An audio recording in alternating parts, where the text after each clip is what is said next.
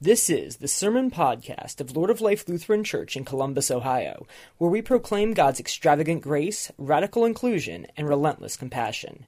Join us for worship Sundays at 8 a.m., 9 a.m., or 11:15 a.m. For more information, please visit our website at www.acceptingall.com. The Holy Gospel according to Luke, the 4th chapter. Glory to you, O Lord. Jesus, filled with the power of the Spirit, returned to Galilee, and a report about him spread through the surrounding country. He began to teach in their synagogues. He was praised by everyone. When he came to Nazareth, where he had been brought up, he went to the synagogue on the Sabbath day, as was his custom. He stood up to read, and the scroll of the prophet Isaiah was given to him. He unrolled the scroll and found the place where it is written, "The Spirit of the Lord is upon me, because he has anointed me to bring good news to the poor. He has sent me to proclaim release to the captives, recovery of sight to the blind, to let the oppressed go free, to proclaim the year of the Lord's favor." And then he rolled up the scroll, gave it back to the attendant, and sat down. The eyes of all in the synagogue were fixed on him. And then he began to say to them, "Today, this scripture has been fulfilled in your hearing." The gospel of the Lord. Praise to you, O Christ. Please be seated. Grace and peace be yours through Jesus. Amen. Can't think of a worse day to have a whole row of seminary students sitting over there, because I'm gonna rip off a whole lot of somebody else's sermon today. Actually, I'm going to rip off two different sermons. The first is probably obvious, I guess. We're reading from Apostle Paul, his message to Timothy. We started it last week. We're going to read it next week as well. 6th chapter of 1 Timothy. Paul's writing to someone that he loves, someone that he's sending out in the world to share the love of Christ with the world, and someone who he wants to live and to share with others what he calls the life that really is life.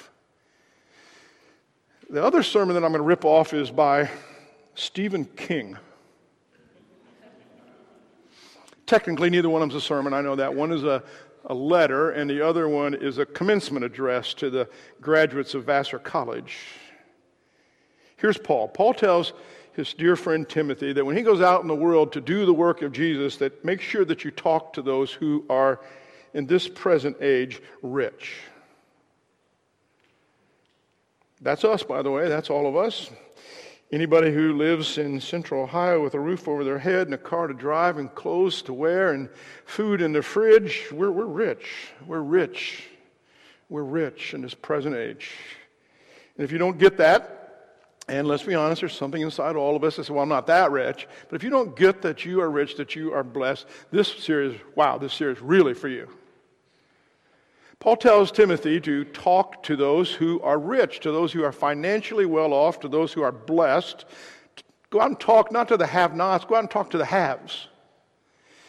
And he tells Timothy that they are to tell us, the rich, don't set your hopes on the uncertainty of riches. Don't pin your hopes in your dreams. Don't build your life. Don't place your trust on the uncertainty of this thing called money. Now, Paul is not bashing the rich, and I want to be very clear about that today. Frankly, there aren't a lot of passages in Scripture that say a lot of good things about being rich. And that's appropriate because, frankly, there is an issue with excess and the abuse of power. We covered that last week. Money's a trap, and it hurts. Hurts us and hurts the world that we live in. But this passage that we're looking at is one of those few passages in Scriptures where God has something good to say about wealth. And Timothy is supposed to tell us, who are rich in this world, that rather than putting our hope in that, in our wealth and in our money, we should put our hope in God. And I love this next part, and he says, who richly provides us with everything for our enjoyment. Everything's a gift, including money, including wealth. Like all good gifts, they are to be enjoyed. I love that first reading. Where else in the Scripture can you find, go out and eat fat things and drink sweet wine? Wow. It's the love of those things. It's the love of money that's the problem. That's a pretty important distinction. It's really easy to confuse, when you are rich, your wants and your needs. Really easy. Mentioned last week the Anns in El Salvador are supposed to come home late this evening, weather permitting. They've had an amazing week, judging by the pictures and the emails back and forth. Put the foundation in for 3 separate houses. They've been welcomed and loved and fed and cared for in this living community of faith.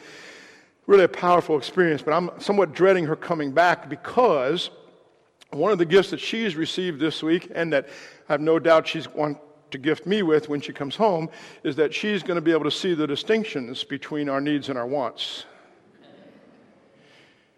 I have no doubt at all that when she goes to put the suitcase in the closet, she'll notice that I have a whole row full of golf shirts, and I only wear one at a time. We're so blessed. Just say that. We're so blessed. For our enjoyment as a gift of God. And when you're blessed, when all your needs are met, it's just so easy to confuse your needs and your wants. This is how it works for me. I'm really content. I really am, until the Land's End catalog comes. And I love my car. It's only like 1.5 years old. It's beautiful, runs great. I love it until I tour the showroom and mine's getting worked on. And I love our house until I think what it might be like to live on a beach house somewhere. And I'm satisfied with every area of my life until I start comparing it with somebody else's life. And I feel like I have enough of everything, until I see somebody who has more. That's what Paul calls the uncertainty of riches, a gnawing anxiety right here and right in here, that we don't have enough somehow. As much as we have, that we don't have enough to live on, to provide for our families, that we're going to run out, don't have a big enough safety net, that we really can't be free. We can't be free from worry.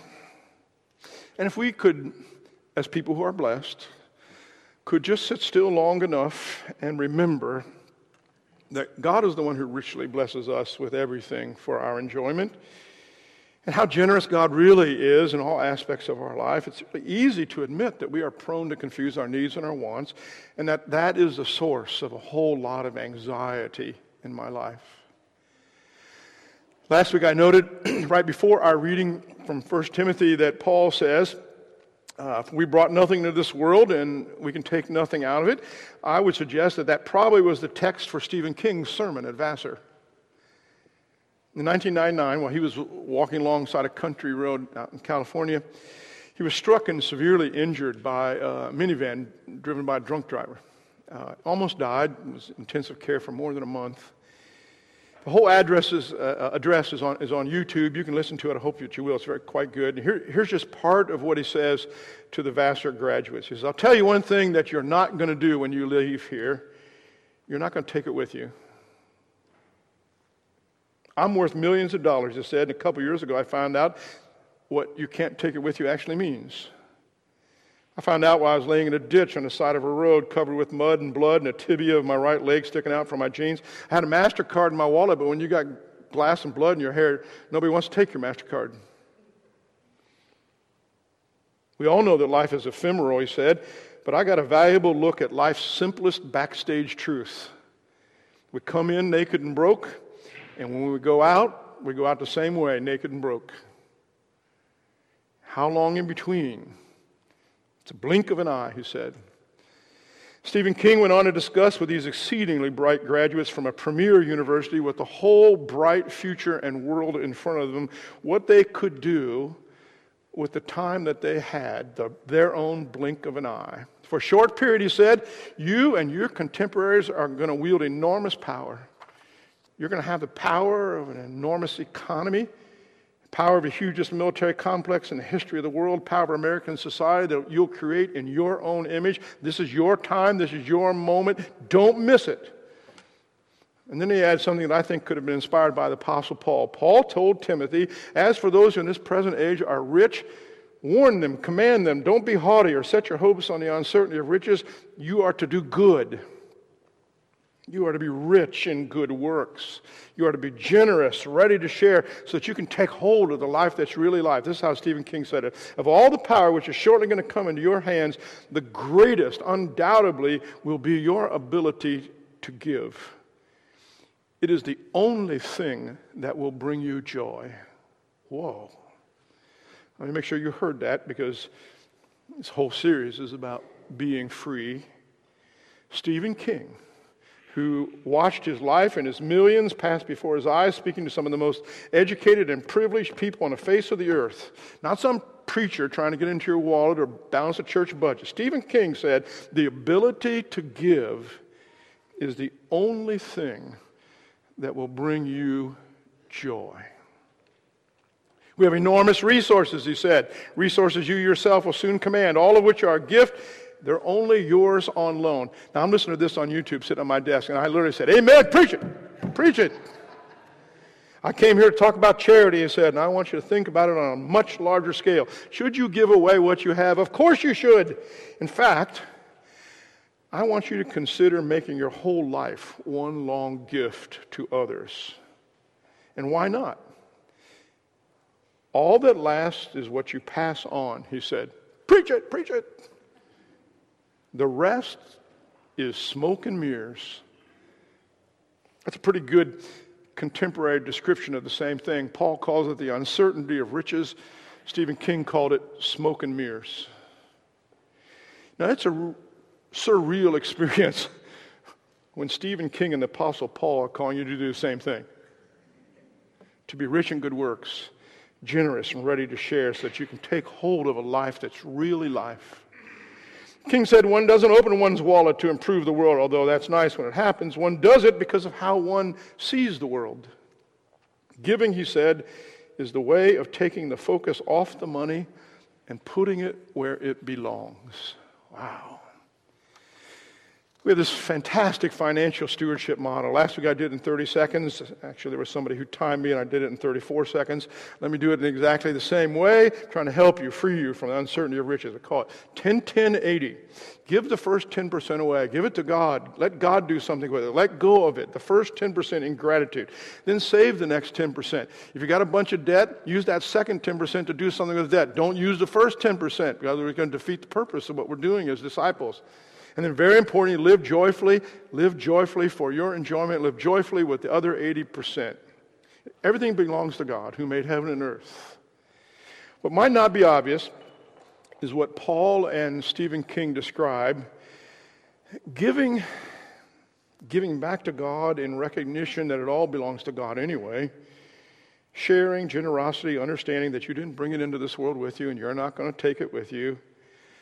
That is what frees us from the uncertainties about money. And that's the first priority. It's not the last priority. That's why we do it first rather than after. When it comes to making choices about our needs and our wants, our first impulse, our first instinct, I'm just trying to be honest, is often fearful. Grip, grab, hold tight, don't let it go. But it doesn't have to be that way. And that's what spiritual disciplines are about, disciplining our lives spiritually. God's going to love us regardless of what we do with money. That's a really big statement, but it's so true. God's going to love us regardless of what we do. That's a given. Rich and poor, we're all precious in God's sight. The biggest gift of all, that's it. That's the gift of Jesus, who was, who is, who ever shall be. And that's the good news that empowers and equips and inspires to make us faithful stewards, to be good stewards, to live lives of generosity. And it really does boil down to a kind of either or, kind of a choice kind of thing. On the one hand, there's like scarcity-based thinking, anxious, no matter how much you have, you're worried you're not going to be able to have enough, the uncertainty of riches, just gripping and grabbing. But then on the other hand, there's free, trusting God's generosity, God's power, God's majesty, God's extravagant grace. So that's a choice. Choice is not whether God loves you or not. God loves you. Of course, God loves you in Jesus. That's the message of the church. It's a choice. And frankly, it's a million little choices every day, and it's insidious.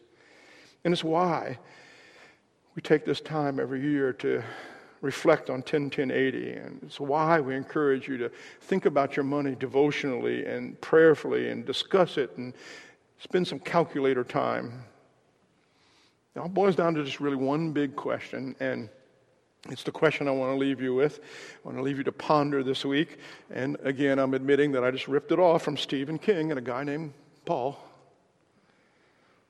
what is it that I am gripping so tightly that's keeping me from taking hold of the life that's really life? Amen.